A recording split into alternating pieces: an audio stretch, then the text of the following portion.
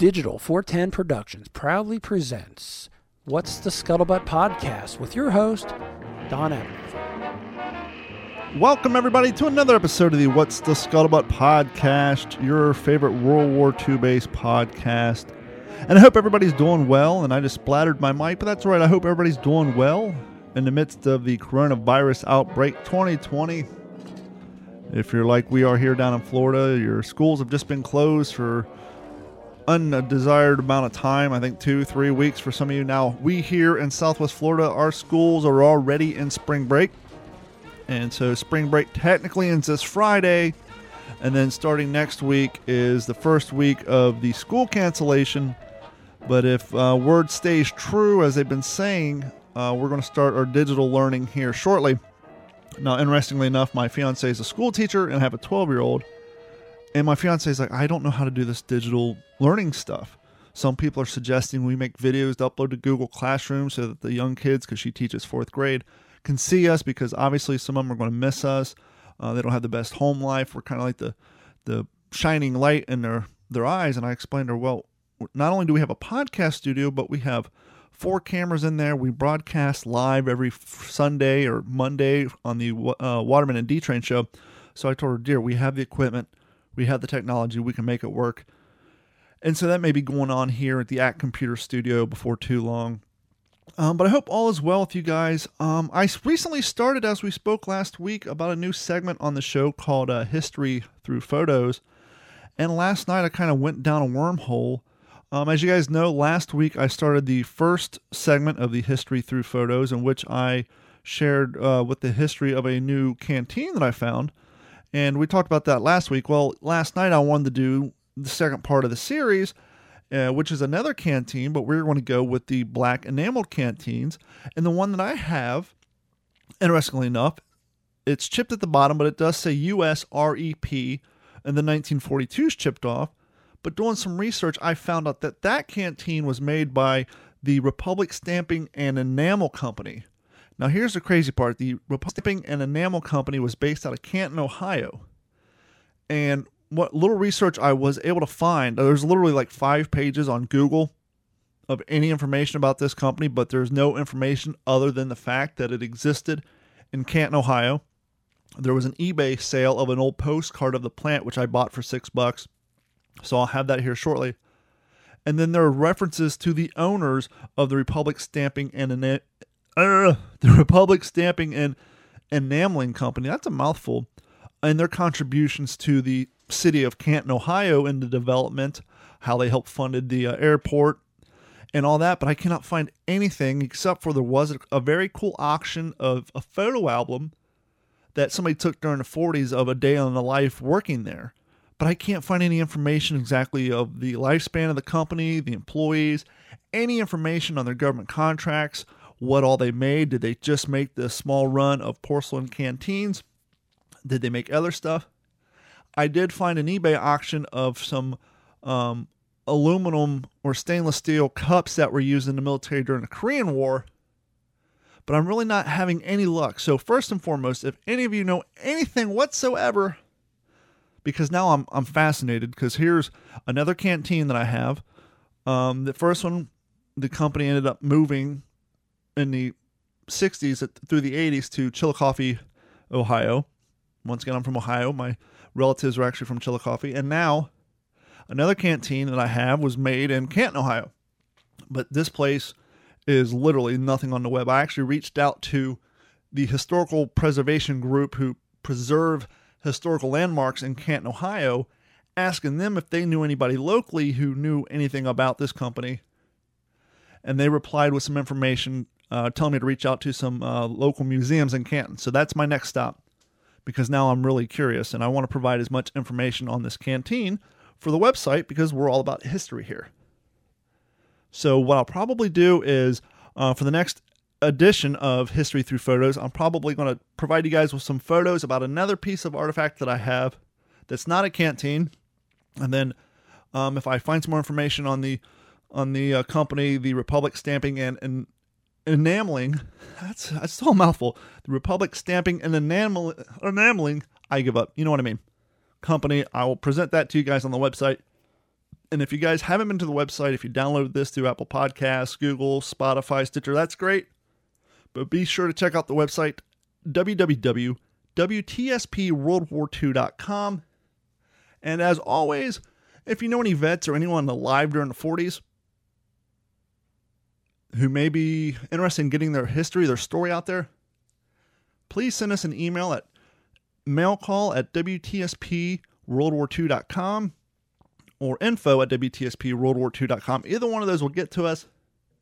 Please send that information so we can try to get some more interviews with those who are there. And of course, if you know any authors, anybody who provides any sort of contribution to the preservation of the history of World War II, who may want to provide some content to the show, who know some history, who want to talk to our audience. If you yourself say, how do I get on that show? I really want to talk to the audience. I want to talk to Don and conversate. You too can do that by going to emailing us at info@wtspworldwar2.com, or you can simply send us a private message on our Facebook page. And you can just search on Facebook for the What's the Scuttlebutt podcast, and you can find us there. And while you're on the website, if you could please click that beautiful orange logo on the right-hand side that says Patreon. First tier is $1 a month. $12 a year, you can support the show. If you really like the show, $3.50 a month. And if you love the show, you can sign up for the Long Arms Deep Pocket plan at $7.50 a month. And after month 2, you get some free t-shirts, or a free t-shirt, to be honest. And right now, hopefully within the week, I will be rolling out some die-cut vinyl window stickers with the WTSP Lucky Strike logo. And if you are a Patreon member, you will get one for free. I've been demo testing all my new stickers from all the podcasts with the what we refer to as the OG5, the original 5. Those are our longtime hardcore fans. But hey, even if you're new to the podcast, you can become a new old school long-term fan by signing up for Patreon and getting access to all of that free exclusive content, as well as exclusive videos and access to the exclusive Patreon podcast, What's in Your Head. So please go to WTSPWorldWar2.com, click on the Patreon link, sign up. Even if it's only $1, you get access to all the exclusive stuff, including the sticker, except for the t-shirt. The t-shirt is available for the $7.50 a month plan. And as always, this episode of the What's the Scuttlebutt podcast has been brought to you by our friends at Computers. And right now is a busy time. I was thinking as I was driving around today, luckily here in Florida, we haven't had the declaration of importance. I can't think of the word right now off the top of my head. The one that says essential services, that's the one. And I was thinking, if we had the declaration of essential services, I would still be considered essential service, because I am one of those people that set up people's offices to allow their employees to work from home. So I've been super busy. Now I know what you're thinking, Don, working from home ain't big. You just got to set up a remote desktop on your Windows computer at work, and that's true. Absolutely 100% true. And especially if you have static IP. If you don't have static IP, yes, I know you're a smart guy. You do the DDNS. But what I can tell you is this. If you do all that, even if you use a custom port number by changing your registry entries, hackers will still get into your computer using remote desktop. And it's one of the easiest ways to unsecure your network. So if you're working from home and you're not going to use a splash top or log me in, get on my PC, what have you, whether you think it's cost prohibitive or it's just you don't like it, if you're going to go the remote desktop route, I behoove you to contact ACT Computers at 239-283-1120 or through their Facebook page or through act-capecoral.com. Click on the Contact Us link and have them install Duo on your computer and or your server, whatever device you're allowing people to log in remotely. And that is two-form authentication. Kind of like when you log into your Gmail account for the first time from a new computer on your phone. If you're an Android user or if you have a Google app, it'll pop up and say, hey, is this you? And it'll give you a number and you hit yes, and it'll allow you to log in. If not, it won't. Same thing. We'll install Duo on your workstation or your server. When you go to log in with that insecure remote desktop, we'll also install Duo on your phone. And so when you make that connection, it'll pop up on your phone and say, is this you? You hit yes. If you don't hit yes, it does not allow the login. And more importantly, if that attempt is made multiple times, it'll lock out and no one can get into that device using remote desktop. And so it's the best way to secure your equipment that you're opening up for remote login. And going hand in hand with that, the remote login through remote desktop through unsecured connections is one of the way people's computers are getting hacked with ransomware. These guys will log in, will hack into your computer, and they'll use that access, and they will put ransomware in your computer and encrypt everything. And if you have local remote backups, that's fine, where it backs up to a local, whether it's an external hard drive, a network device, a computer, what have you. That's great, except for most of these are worms, and your devices you have hooked up to your computer or on your network, chances are that data will get encrypted. So it's super important to go with some online backup, whether it's through @computers or anybody else. It's so important right now.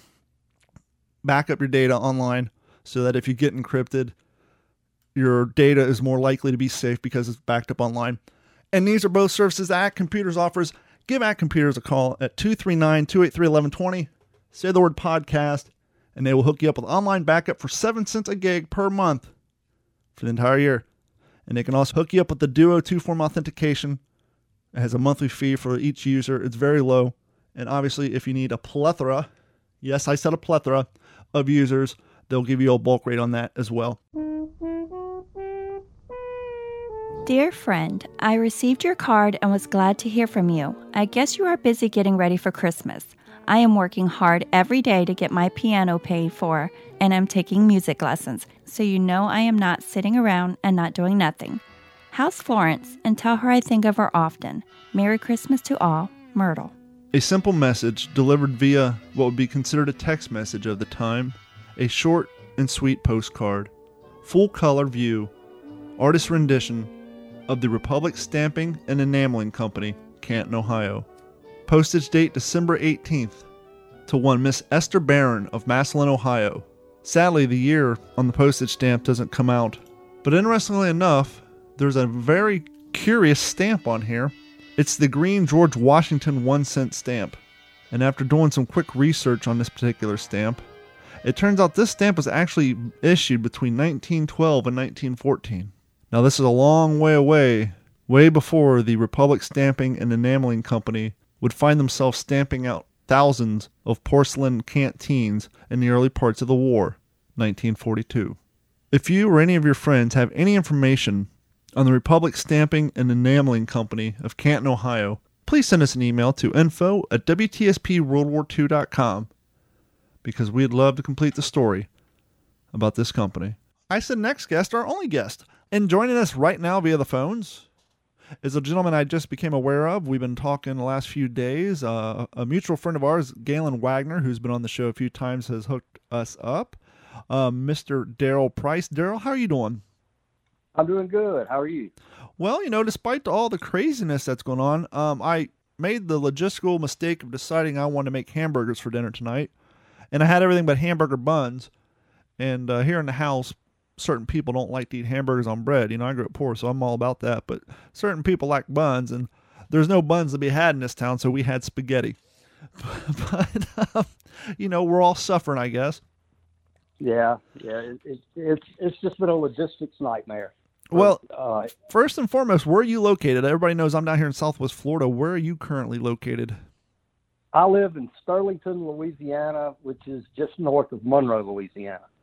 And last night you were explaining to me you work for the fine people at the Coca-Cola Company, and right now in my @computers studio, I am staring across at a 1944 drink Coca-Cola bottle cooler. It's one of the key possessions in my Coca-Cola collection. I do have a reproduction 1945 ice chest out in my garage, but I'm a huge fan of Coca-Cola. And so when you said you worked for Coke last night, I was super excited. But you were explaining to me that often, as you guys do, because obviously Coke owns water bottle companies as well. You guys do more than just soda. But whenever there is a natural disaster or a time where bottled water is needed and needed drastically, obviously the Coca-Cola Company, they're not just going to drop off pallets of Coke and set up a cash register, say, okay, $1 bottle. They go ahead and bottle up stuff and they give it away, through destinations and all that. And you were explaining to me last night that for the last, a week or so, you guys have been just water. Right. We are a water hub, disaster water hub for Louisiana. in the event of hurricanes, we ship it all down south, and we keep 80 to 85,000 cases of water. Half-liter water is the 24-pack Dasani that you see in stores. And we've shipped it all out, and we're waiting on water to reach us so we can redistribute it. But it went out basically in 2 days. Well, we shipped it out. Well, you said something interesting. Maybe most people don't realize. You said you're waiting on water to get to you. Do you guys not just hook up to the city water line? Is it brought in through trucks? No. The water, Dasani water, is bottled just like a Coke is. It goes through the osmosis process, so it's purified water. It's not spring water or anything. So it's purified water. So there's a bottling plant that runs they have a water line just to run Dasani. So, there's more of a process to it. And we have the Smart Water, if you're familiar with that, Smart Water product. Sure. And Vitamin Water by Glass. That's our product as well. But our main line is the Dasani. That's the Coca-Cola brand. So that's the one that we push the most. And we have an out-of-state source for that water, and they source the whole state of Louisiana, so it's kind of hard for them to keep up right now. But we're catching back up. Slowly but surely, we're catching up. And so when you're not working and driving for the Coca-Cola company, what do you do in your spare time? I understand you're a living historian like most of us here, listening to the What's the Scuttlebutt podcast. Let's give our audience a little background about you and how you got interested in living history. Well, I've been reenacting since 1995. Wow. And I started in the Civil War, and I rode with a great unit from Texas, the 8th Texas Mounted Cavalry, Terry's Texas Rangers. We had 3 companies in Texas, a lot of mounted guys. They were really good guys.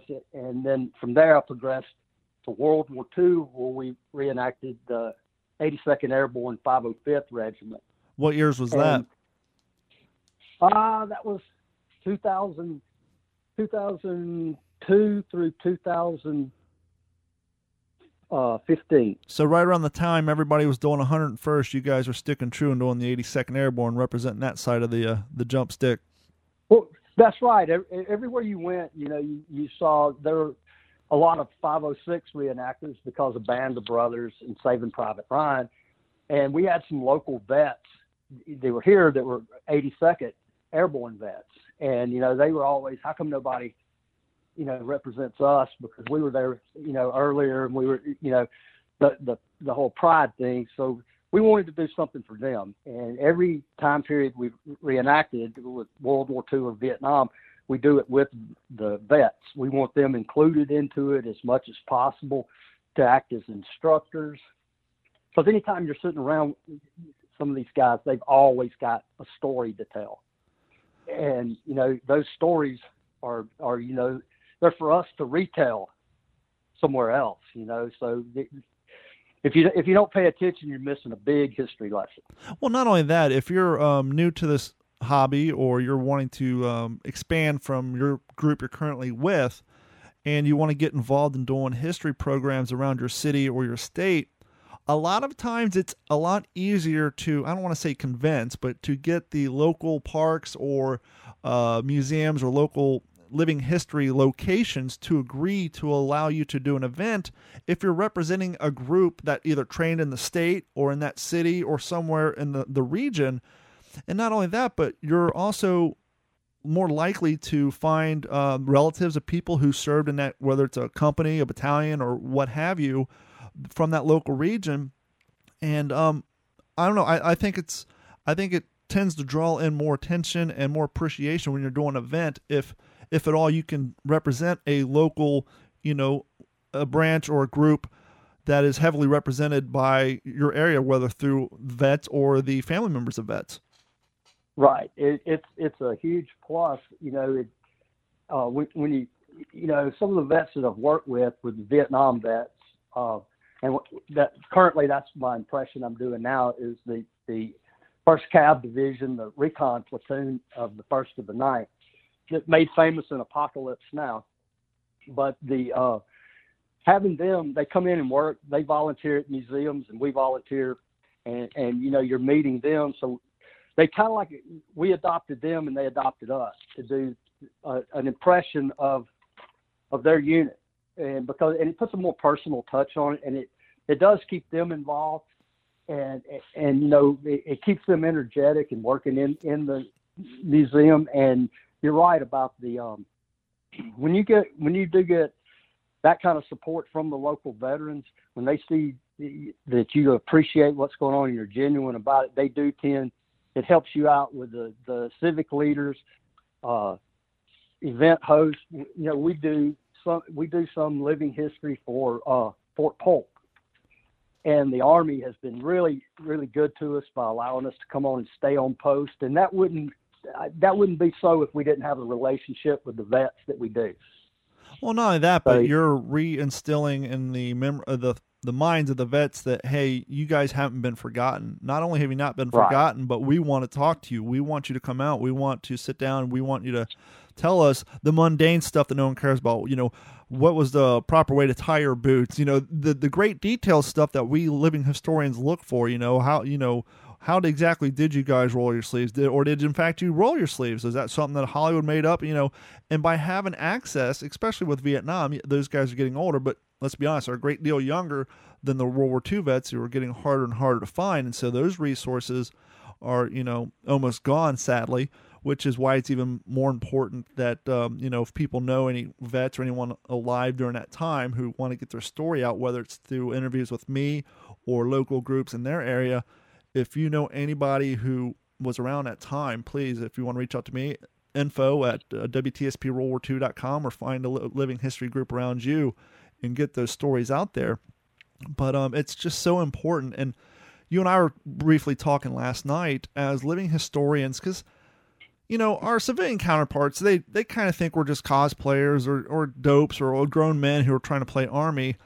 And that's getting a little easier to deal with now with the population and the overall acceptance, especially against the younger generations of cosplay. But when veterans or even active service personnel come up to you and thank you for what you're doing, thank you for keeping the memory of the military and what they do alive, and spreading that information, it just makes us feel more justified in what we're doing and the time and energy and let alone money we're spending to do it. Oh, absolutely. I mean, that's a great feeling, when the vets, when they want to spend time with you, and that makes you feel good. It makes you feel like you're doing something right. It's taken in the right spirit. And that's what sometimes that's bad in the hobby because you got so many mindsets, people are interested in vehicles or guns or whatever, but, but as long as you keep the history, they are the history.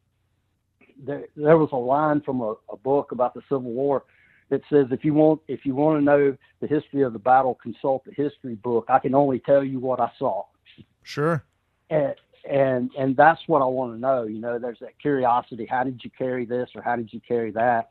And when, I've been blessed to have some great mentors in World War II and Vietnam, and, they'll tell you quick, they can spot, they know what's right and wrong, and they know what right from a general inspection of you.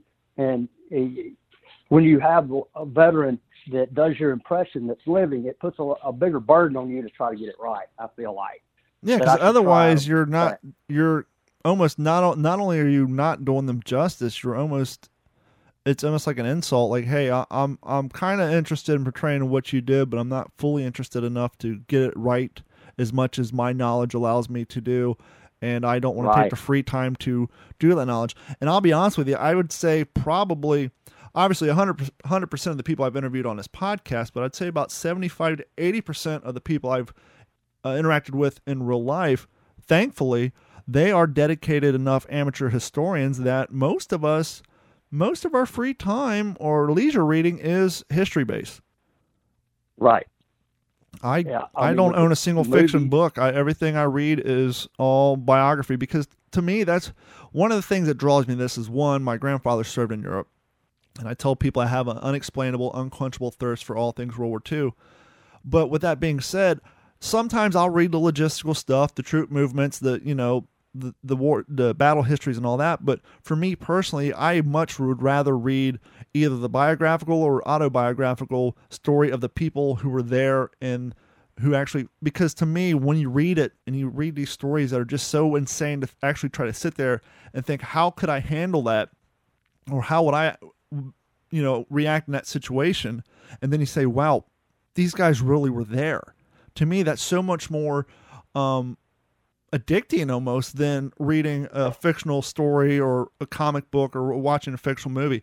If I have a choice of watching a fictional movie or a biographical based movie, even if they take some historic, some artistic licensing, me personally, I'd much rather watch the historical based movie. And then usually I will go out on Google and try to find the stories of the people that they're portraying to see what happened to them after the timeline of said movie.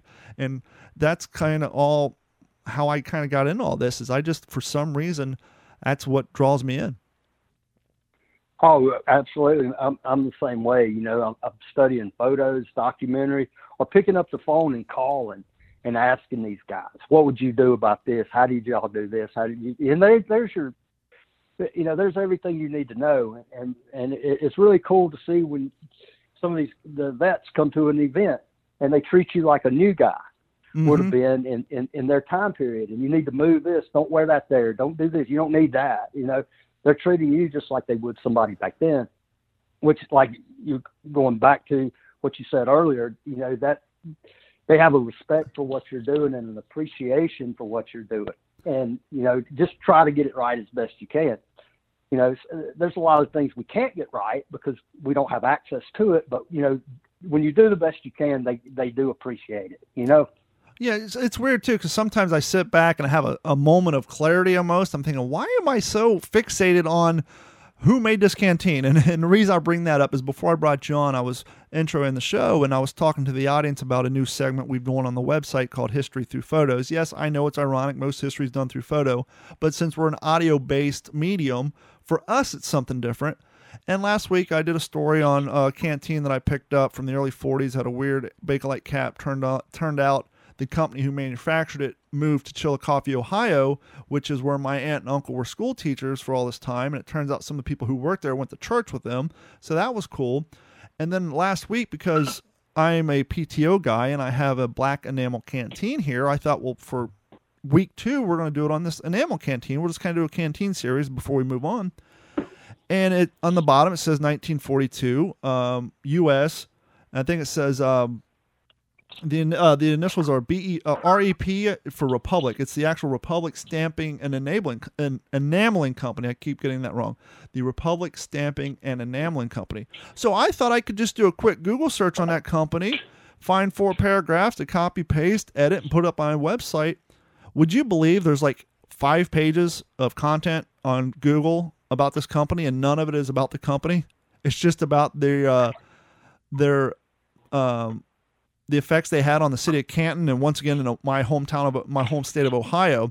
And I even reached out. So like now I'm like obsessed. I want to know why there's no information about the Republic Stamping and Enameling Company other than a postcard I found of the warehouse that I bought on eBay for $6 last night.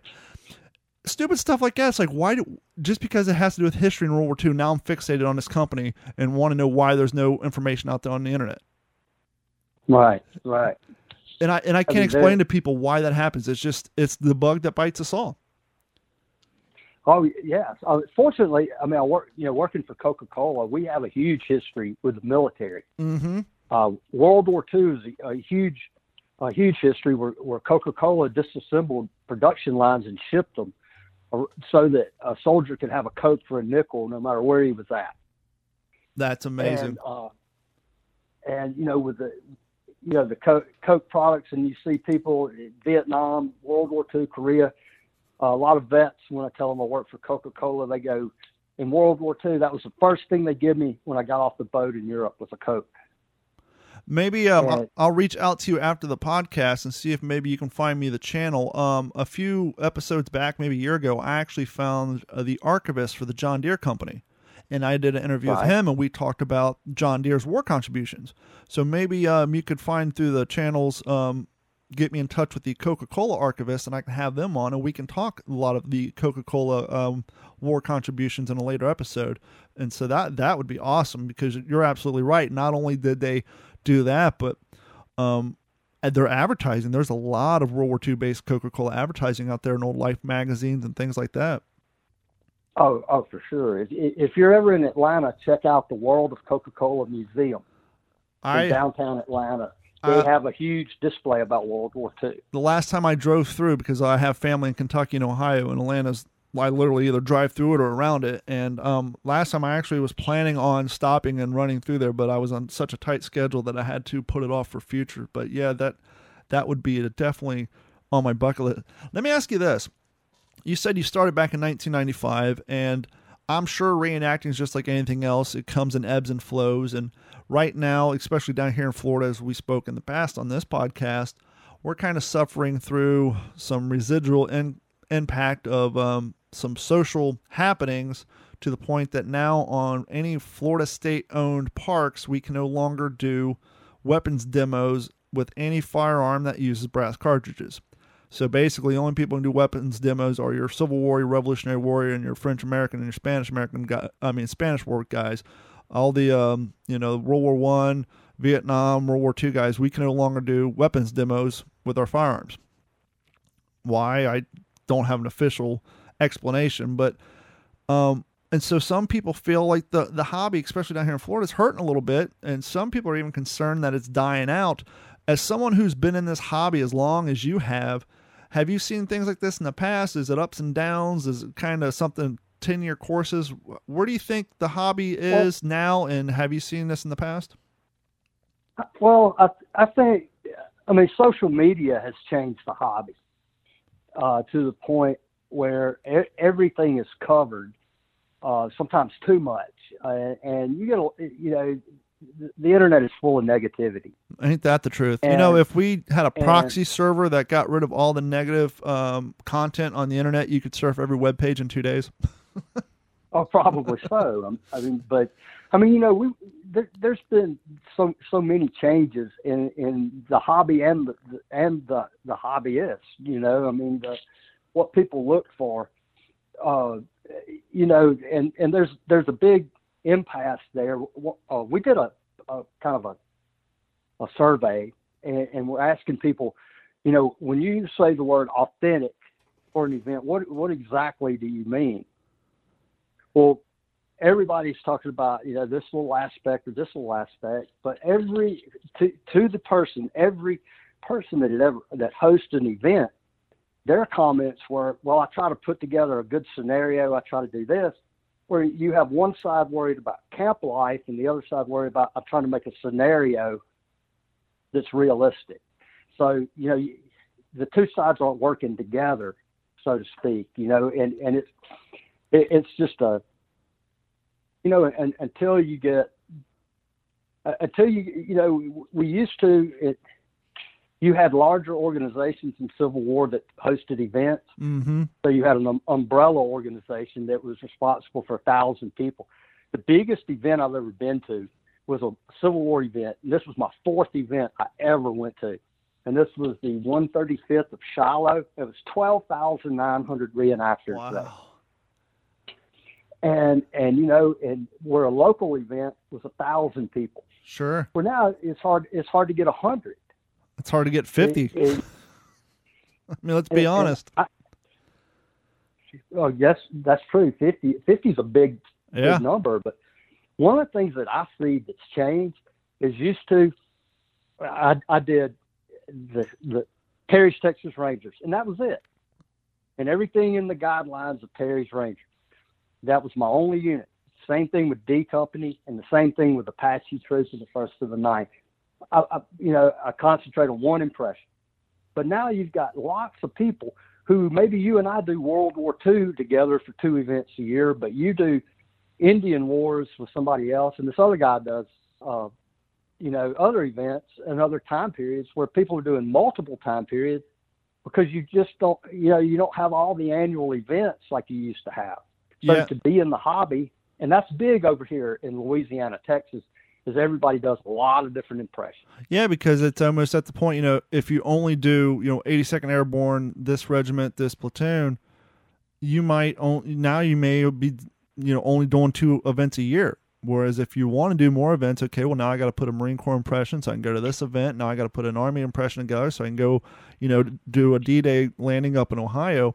And so it's almost like, because how few and far between the events are getting, unless you're a multi-state traveler, if you don't have multiple impressions, you're going to minimize the amount of events. And that's how I got into doing the first ID impression. Is my first impression, as my audience knows, was Marine Corps. But back when I started 6 years ago, we didn't have the event in Alabama, and we didn't, it was a year and a half before I did my first Marine Corps tactical that Mike Blowski put together.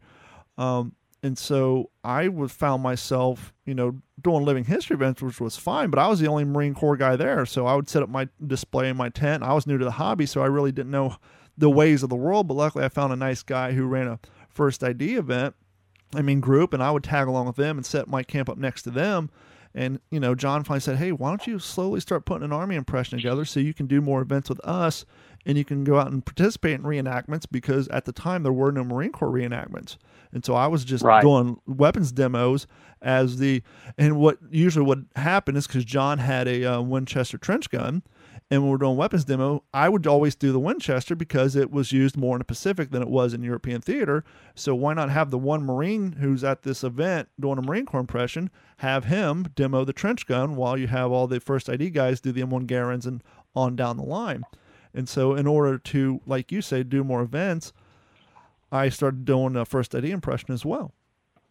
Right. And that's, that's how we've grown our units is, you pick up a guy here and there, and you end up, well, I know twice a year I get this guy for an event where I'd love to have him for 10 events, but I know he goes and does other stuff.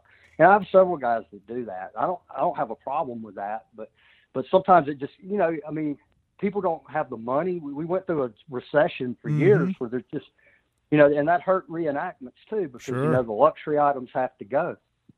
And going to an event out of state or out of town, it's going to cost you money. And there's a lot of little things like that, the logistics of it. And then, unfortunately, politics gets into everything. Yep. So, and that's going to, that's ego versus ego, and it messes everything up. So, but events have changed, with the way, and we used to have in World War II, we had a World War II tactical, and that was it. You just come as your impression, and it was just a tactical. And then, I think sometimes at some point, some events tried to micromanage it down too much. Now, I'm all for authenticity. I want it to be as authentic as possible, but you got to be realistic with it too. A lot of people don't want to go out and buy an impression for one event and never get to use it again. Yeah. And so it's either way you go, it can be harmful or it can be constructive either way. But well, and that's the problem. Especially you were talking about the social media's impact on the hobby. I don't want to say a lot, but especially with the younger cats, fewer and fewer people are interested in offering constructive criticism, taking a guy to the side at an event and explaining some things that could take improvement in a nice, delicate way. They're more interested in snapping a picture of the guy without his knowledge and then going on Facebook's FarbFest, posting up there and talking crap about him for 5 paragraphs. And then next time he sees him at an event, assuming that person didn't see him talking crap about him on Facebook, sit there and act like they're good buddies so he can get some more content for FarbFest later on down the road, which is, that in itself is just kind of discouraging. Oh, that is discouraging. I hate that part of it. And, I've hosted events since 2004 or 2005. And, that I feel like this, as an event host, and I wish people could meet me halfway and think about this. Why am I not controlling everybody, this way? Well, it shouldn't be for me to control. If you've got a unit, why aren't you controlling that before you come to the event? Because at the event, that's the last time You're already there. I mean, you can't fix it then. Right. You can't fix it then. Do you think some groups have a issue with the structure of leadership, simply because, not that they don't have people willing to step up to play the leadership role? It's obviously, none of us, even those who have served, and some people are active duty, but even still in the environment in which we participate in these events, obviously rank has no true rank to it, but it does have a purpose for logistical ways. Kind of like you're saying, you have the guy who's spent a year and a half getting the insurance together, finding the property, getting all the minutia that it takes to put together an event, whether it's a living history event or a concert. There's so much stuff that has to be done in the background that each group who's coming, they need to have a structure of leadership so that they can get their guys on the, wherever their role is at the event, whether it's out on the battle or setting up living history displays. They need to be able to micromanage their groups to make everything run proficiently. And I almost wonder if maybe it's because of the way that everybody feels nowadays, that I ain't listening to no one, I'm all about me, that it's harder to get that structure of leadership going, because when you try to explain to somebody, hey, I need you to do this, do that, they think it's a personal assault on their character, and how dare you think you're better than me? No, it has nothing to do with that. I'm just trying to make this event move along. We have places to be. We have timelines, literally. The event organizer told on the radio, hey, at 1 o'clock this is going to happen, at 1:30, and so they have a structure for the public so they know when things are going on. And in order to get that timeline moving, the organizer needs the help of everybody. And so if your group has a structure of hierarchy, it's not because that person wants to be in charge and tell you what to do. It's they're trying to do their part to keep the event moving smoothly as a well-oiled machine, and not because they think they're better than you. That would really help out the hobby greatly. If now I'm an event host and sponsor and coordinator at 2 different events. And now one thing that I look for is I want a unit to come in. I want a squad that has a squad leader and already has a chain of command, because I want to deal with that one guy. I don't want to have to deal with 8 individuals. Exactly. And it's easier for you. Okay, you're trying to find, okay, I need a group to do a weapons demo at noon. You want to walk into a bivouac, see a guy with, a lieutenant pin on, and say, hey, lieutenant, do you have anybody? You don't want to sit there and say, well, no one has stripes, everybody's privates or everybody's sergeants, and who do I ask? You just, for the sake of productivity once again and streamlining all this stuff, you need to look around, see who has the highest rank, and assume that for the sake of this weekend, that rank means something among that group, so that's the guy you go to when you need something done, and not have 4 people, no, you need to find Bob. Where's Bob? That hierarchy just helps so much. Oh, it does. This is interesting that you bring this up, because over the past year, I have a friend that is a lieutenant colonel at Fort Polk, and Colonel Mark Leslie. And Mark Leslie has been an influence on me, teaching me this, teaching me that. And he does an after action with me on Tigerland, which, I'll tell you more about. Sure. But one of the things that Colonel Leslie says is the biggest problem that I have as a coordinator and trying to put together a tactical plan is I have absolutely no way to truly assess my troops. Everybody operates at a different level. Mm-hmm. You've got guys that spent 20 years in the Army, down to a guy that just recently bought a rifle and doesn't even know how to operate it. But how to get these guys to function in a way to complete an objective, that's the key for the event coordinator. Now, event coordinators everywhere, they take a lot of heat for missions that don't get accomplished, or people being in the wrong place, wrong time. Mm-hmm. But how do I know if you know how to read them out? Yeah. How do I know if you know how to read a military grid? I mean, I have no way to realistically know. And that's what makes it difficult for making events work in a better way. And well, not only that, but I would assume, I've only been doing this for 7 years, but I would assume you could probably attest to this because of your longevity in this hobby. Because we're kind of in a downslope right now, and the fact that lot of groups members, you'll have one group and these guys are all really good at showing up at events, but in real life they live 2, 3, 4, 5 hours away from each other. And so it's hard to get together once every 3 months to do training. Whereas if you all lived in the same town because the numbers were so big, hey, this weekend we're going to go out to the camp, we're going to go out to this property or show up here on Saturday. Let's do some, drills and all that. It's just so hard to do. But yeah, it's very hard to do. I mean, we're in the same situation. I've got guys all the way from North Alabama to Texas. Yeah. So, I mean, and thank God for them. A weekend. Yeah. You can't pick a weekend to get everybody together.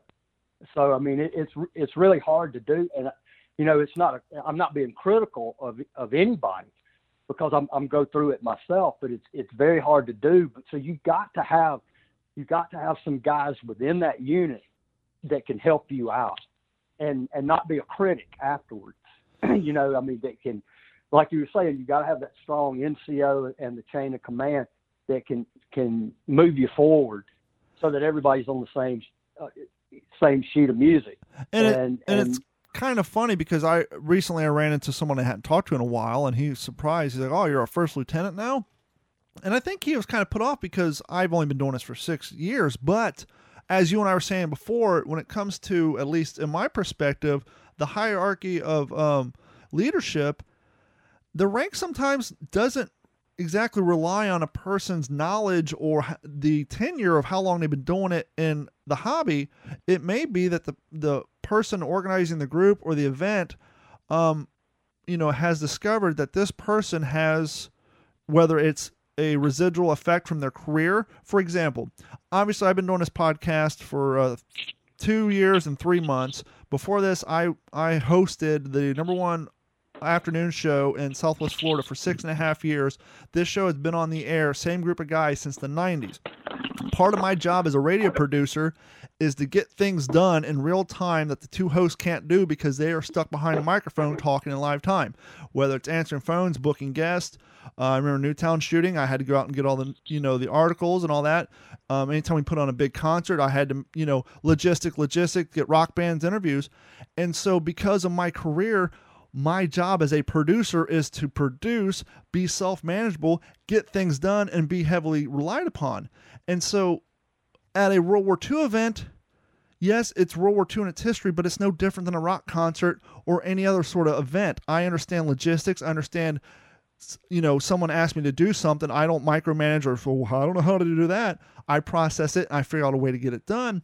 And I think the people in the leadership and the groups that I hang out with saw that and realize, back to what you were saying, that if I'm not in camp and the organizer comes to my group and needs someone to be reliable, answer questions, and get stuff done without too many questions, Don's the perfect guy because that's what he does for a living, being a radio producer, and not to mention owning 2 businesses.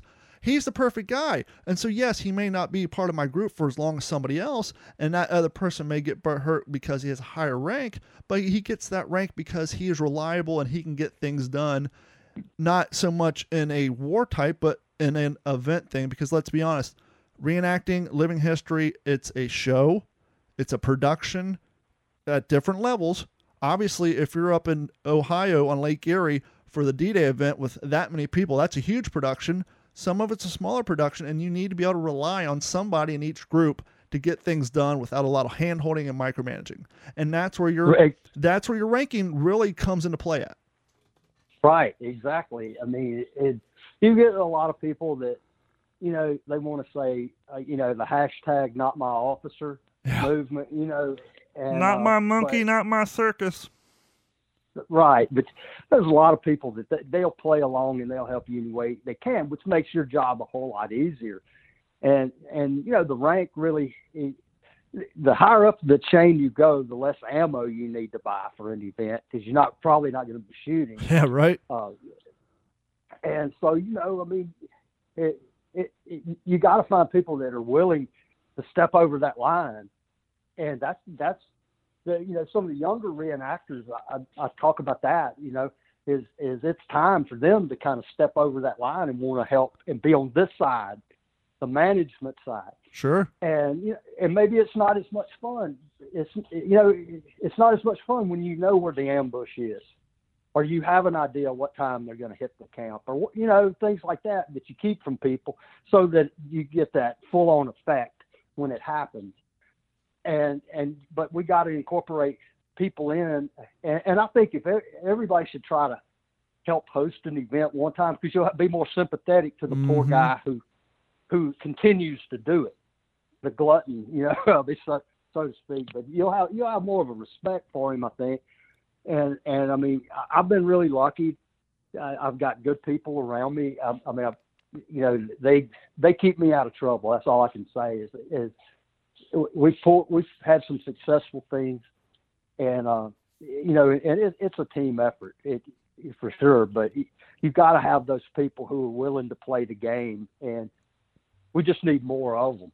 And if you could put all that imagination together for one purpose, we'd have a great event. Yeah, the irony that I always find, especially leading up to the event, if you're on the social media pages, you hear people, we need to be authentic and this and that, which is great.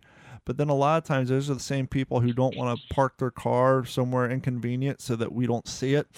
It's like, great, we got this beautiful bivouac set up right next to Steve's F-150 because he don't want to park it down the street. Thanks, Steve. That's the stuff that drives me nuts. I really wish we can get the, the creature comforts part taken care of, but that's another complaint for another time. Now, interesting enough, speaking of social media, we lived in a cancel culture for a while. As far as you say things that offend people on the internet, you're going to lose your career. But now we're literally living in a cancel culture, which means the coronavirus is getting everything canceled, from Spartan races to hockey season, basketball season, and all that.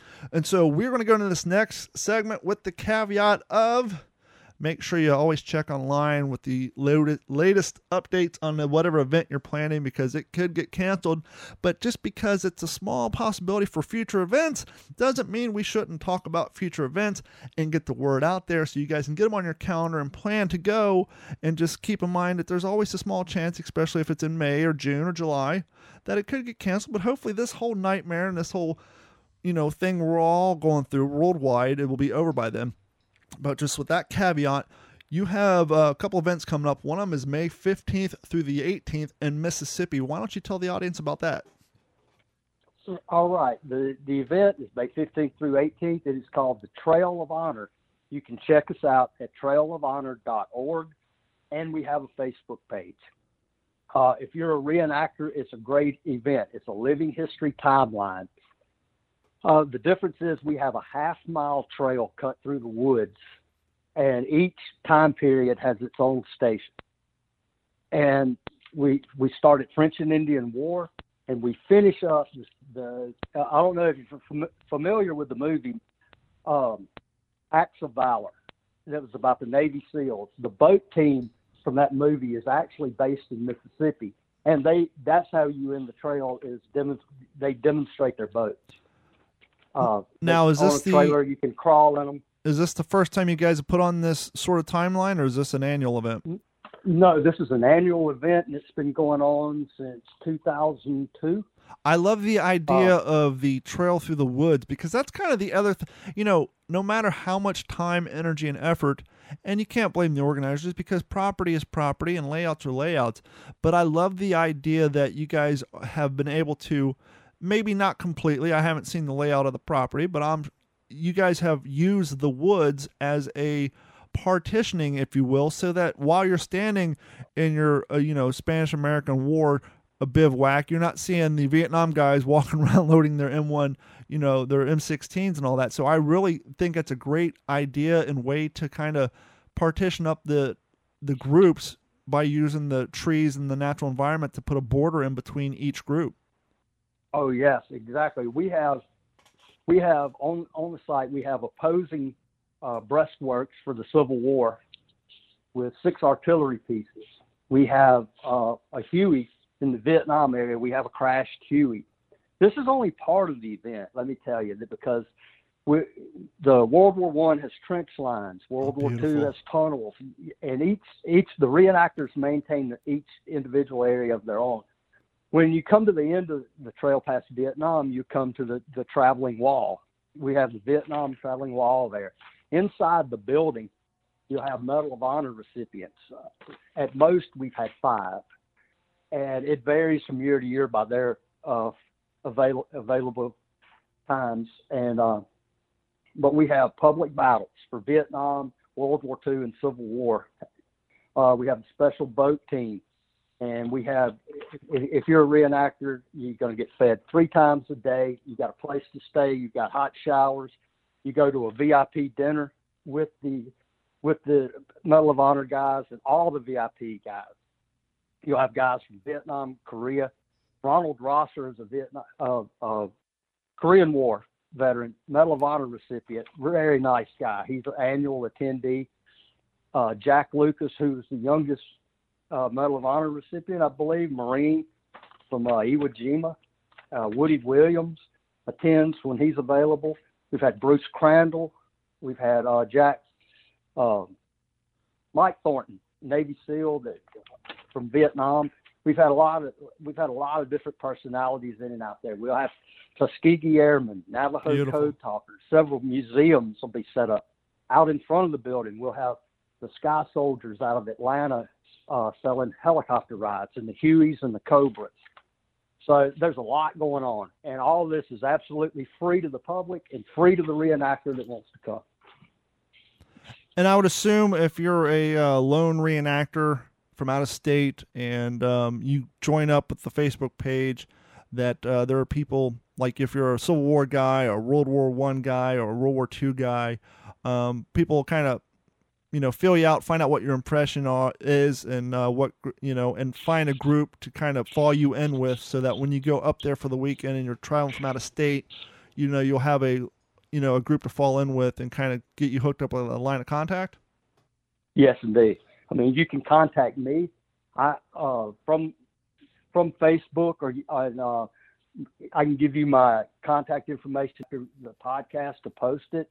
You can contact me, and then there's somebody over the early eras, and then we got somebody over the modern. We have people that you can get in contact with, or if you just by chance you contact this event is at a Harley Davidson dealership in Mississippi. Harley doesn't have anything it's not a sales promotion for the event, because the last day of the event is on a Monday. That's whenever the Vietnam veterans that ride from California to D.C. for the Rolling Thunder, that's when they come through Jackson and they stop for lunch.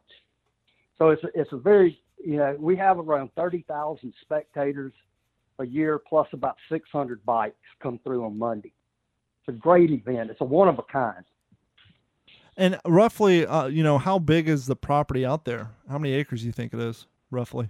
Ooh, man, that would be hard to say. Well, I mean, just in front of the building, we land all the air assets. So we'll have up to 5 helicopters landed in front of the building. And then obviously the woods out back. Right. And then we'll have an average of 150 to 200 reenactors on the trail, a staff of 120 people. So it's a huge site. Now, obviously, planning for these sort of things happen years in advance, and you have your regulars who go annually, who's been there before. Is there a particular group or timeline of reenactors that you guys are scarce on this year, that the registration's low for? Is there a particular timeline that you're trying to find? Is there, are you guys short on World War I guys? Are you guys hurting on World War II guys? Obviously everybody's welcome, but is there a particular timeline that maybe someone has in their closet they haven't pulled out in a while that you could really use some help from? I could really use some help in the early time periods, not French and Indian, but Rev War, War of 1812. And I'm really looking for some guys that do 1840s Mexican War and World War I, World War II, and Desert Storm. I mean, I'd love to find some Desert Storm guys. I've slowly seen a couple of those guys around Florida popping up. I was going to talk about this earlier. Someone often asks me, well, in the reenacting community, how does people decide what their ideal specialty is? And obviously, one, it's whatever history bug bites you. But I think as a general rule of thumb, not that there's a rule, I think for a lot of people, it depends on, who they know. If they had a particular family member, a younger cat, their grandfather may have fought in Vietnam, so now he's interested in portraying Vietnam, or even a younger group, their uncle may have been in Desert Storm or, Iraqi freedom, and so they may have a draw towards that. And so as these wars are getting further away, you're starting to see Vietnam impressions popping up. You're starting to see early Desert Storm impressions popping up. And as time goes by, I think more and more of those impressions will start to develop as the people who are family members of that generation get older to where they can afford to assemble those impressions. And so I find it's always interesting each year to see what newer impressions and what newer timelines are starting to pop up, because those particular interactions are getting further and further down the timeline. Oh, I agree with you. I think, as time goes on, there's more research material available, and I mean, so people have an interest in it, but just don't know where to go get it right now. And, I know there's people out there that do these time periods but they're hard to locate. And even if you locate them, they're always way out of your area of operation. And, I found some really good guys in different time periods, but they would be hard to get there. And so, it goes back to what we were talking about previously. A lot of guys, it's just a one man or two man show that does an impression, and they do all great impressions. They're awesome from head to toe, but unfortunately, I can't get them. Yeah. And a lot of them never hear about an event like this. So. I mean, it's like I say, it's a one of a kind. I've been going, I've missed 1 year since it started, and I've been the coordinator. This is my second year to be the coordinator over the whole trail. So it's a great job. I love it, and I mean, it's a great event, and it's worth it. It's worth everything you spend to get there. You're going to love it. Once again, we're talking with Daryl Price, and he is a living historian and a employee of the Coca-Cola Company, which is fantastic. But please, once again, if any of our audience who are wanting to do some living history outside of World War II, or once again they are putting that type of impression together, if they want to get more information on this event, give the name of the websites, the Facebook pages out, and where are the best places to go to get more information on this event. We are also looking World War II. We'd love to have you. Sure. Pacific or European. We're looking for every impression, and the more the more the better. So I'll give you my address. It's the post later, but it's dprice19a@gmail.com. That'll get straight to me. Okay, and for the people wanting the Facebook page, what's the Facebook page again? The Facebook page is the Trail of Honor. .com? Oh, no, Trail of Honor. Just search that on Facebook. .org. Yep. So go to trailofhonor.org, trailofhonor.org, or search Trail of Honor in Facebook. And as always, we say this, if you guys are listening through Apple Podcast or iTunes or Spotify, Stitcher, Google Music, any of that stuff, anytime we have someone on the show, whether they're promoting an event, promoting a book, promoting a movie, whatever, we always have the pertinent links to the books, the websites, the events, what have you on the page. So whenever you see a new episode show up on your app, if you head over to WTSPWorldWar2.com, right on the homepage, there will be a page specifically for that episode, and there'll be photos of the people we're talking to, there'll be photos of events we're talking about, and there will be email contacts and links to the pertinent websites and Facebook pages.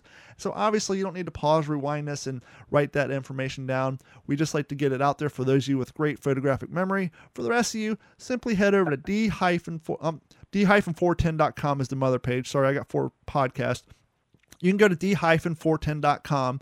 All the episodes are posted there as well, but go to WTSPWorldWar2.com. That's WTSPWWII.com, and right on the homepage you'll see the logo for this episode, and all the information will be right there.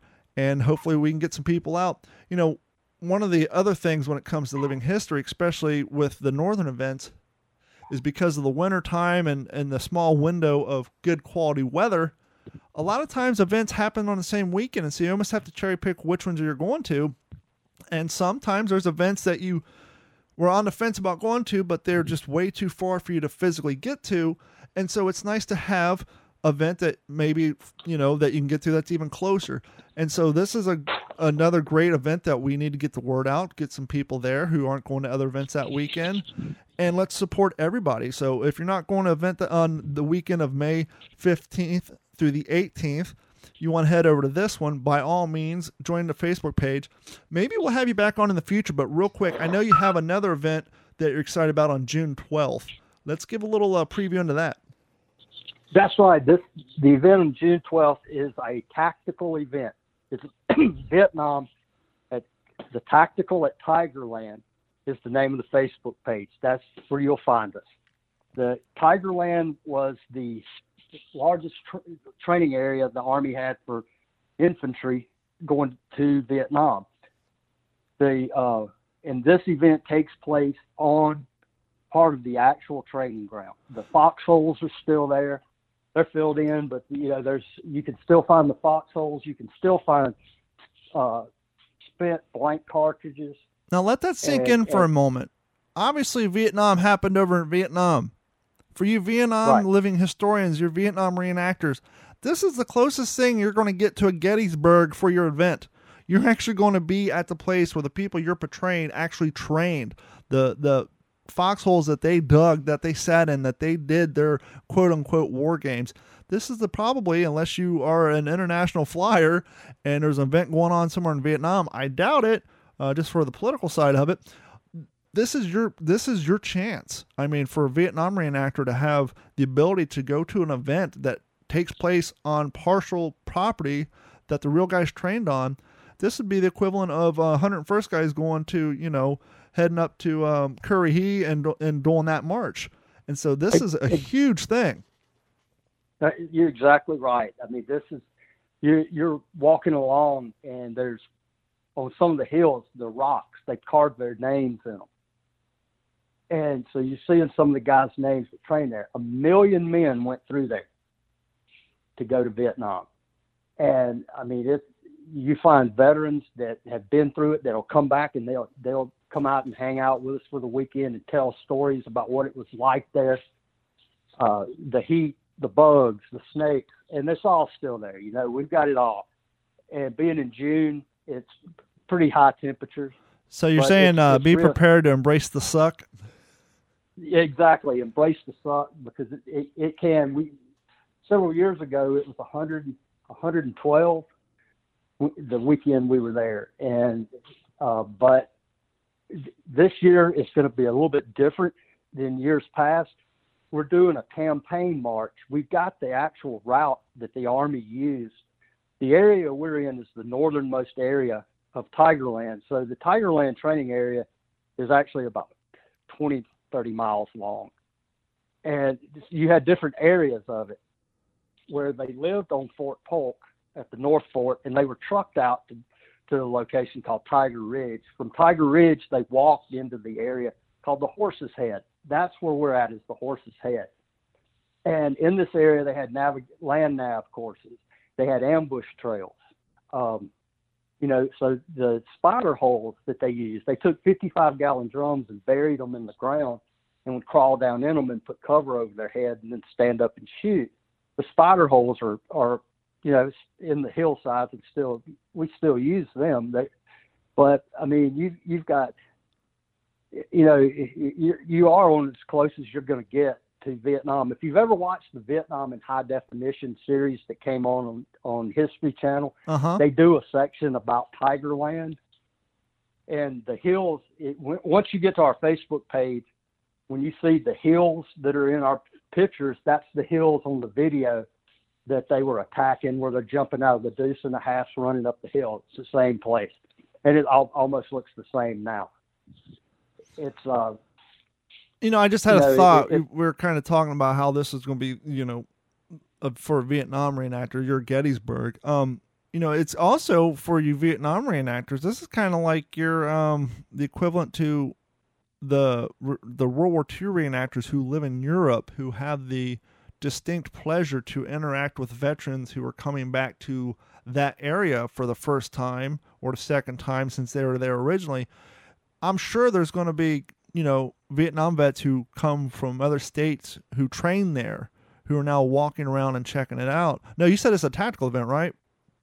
Right. It's a tactical event. We've had Vietnam vets that come out and went on patrol with us. Yeah. And, we had a guy that was a recon guy from the 173rd Airborne that he went out and humped it all day with the guys, wore his uniform from Vietnam and his gear. And we've had Vietnam vets that go out and teach. That's got to be emotional for them too. It's just got to be surreal to be back to where you were when you're 18 before you went off overseas to fight in this war. You're back to where all your training, because so many of the, it's definitely the World War II, and I'm sure a lot of the Vietnam, a lot of those boot camp facilities are closed down because we had to build so many of them because of the amount of men we had to train. So, those wartime boot camps, a lot of them are long, most of them, I don't even want to say a lot, most of them are long gone. And so for these guys to have the ability to go back out in this hot, sweaty place that they were at when they were 17, 18, 19, and 20, and just relive that for the week, and that in itself's got to be very emotional and very cool to be around.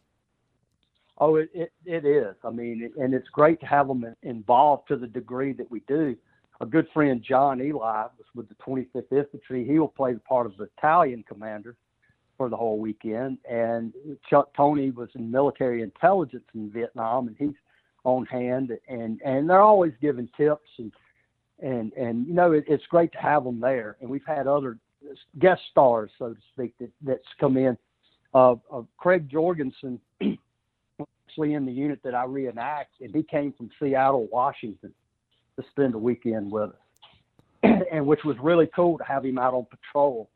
And this year, I got off track, but this year we're doing something that's different for the Vietnam events. We're adding a campaign element into it, where we're going to do a 10-mile hike at night. Nice. We're taking one platoon out to live out and march into the site pre-dawn and then fight all day. And then where you'll have different locations. We have a lot of trucks. We have deuce and a halves. We've even had APCs there, 113. And so we're mobile, moving from one place to another, and we have our battlefield is 4 square miles. Nice. So we have a great, a solid road network. We have from a paved road, gravel road, down to a trail. And a lot of the trails were the trails that they were using. The route that we'll be taking on the march was the route that the Army used to move their men from the Tiger Ridge to the Horse's Head in the 1960s. And for those listening right now who are excited because they just recently gotten a Vietnam impression, I actually know probably about five or six Florida guys who just did a Vietnam impression up in Georgia. I'm sorry, not Georgia. I've done so many events. Up at the Mount Dora event, we had our World War II bivouac down at the bottom of the hill. And at the top of the hill, they actually had a fire base dug, and they had a very cool Vietnam fire base, and we actually had a Huey flying people in and out. But I do know that there was 5 or 6 guys up there who are getting heavy into the Vietnam stuff. And I know for a fact 2 of them listen to this podcast. And so if you're listening to this podcast and you're doing Vietnam living history, where would they go to find more information and register for this event? Go to Tactical at Tigerland on Facebook. It's the Tactical at Tigerland, the date, June 12th through 14th. That will get you into registration. Everything will be done. You can get the website, or you can get the email address for registration. Pre-registration, we love pre-registration. It helps us with logistics. It's $30, $40 at the gate, and we'll have vendors. Like I say, we're going to have different missions for different people, depending on how big we can expand. We might have an overnight position. We might send a squad out into an OPLP position to just sit and listen to the woods at night. We may have to have a unit to guard the base camp from ambush. We have a very active VC NVA element there, and they do a really good job keeping you on your toes. And real quick, because I don't think we covered it for the History Trail on May 15th through the 18th. Is there registration for that event? No, there's no the registration is a check-in procedure, but there's not a paid registration. No. But you guys probably free, have. But you do have to register. Yeah, there's a register strictly for going back to logistics to know how many porta-johns are going to need, or how many, if we're feeding you, how much food we need to order. So obviously, if you're even remotely interested in that, go register. It's better to register ahead of time so they can be prepared for you, even if something comes up and you can't go. And once again, we're all living in this cancer world. Everything's getting canceled. Thank God, not cancer.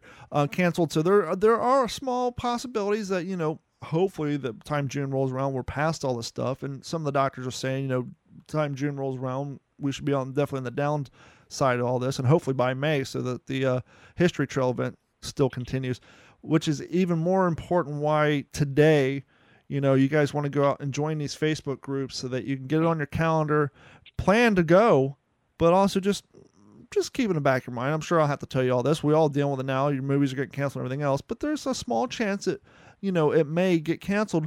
But for me personally, I think it works better to assume it's not going to get canceled, prepare like you would for any other event, and if it gets canceled, so what? Now you have extra blanks and some food rations stored up in your garage, not a big deal. Right. I mean, we would rather you do that because it's easy, we'd rather have too much than not enough. Absolutely. And at both events, I'll straighten this out. I mean, at the trail, we do want you to register so we know you're coming, but there's no fees for registration. Everything that I listed above is covered.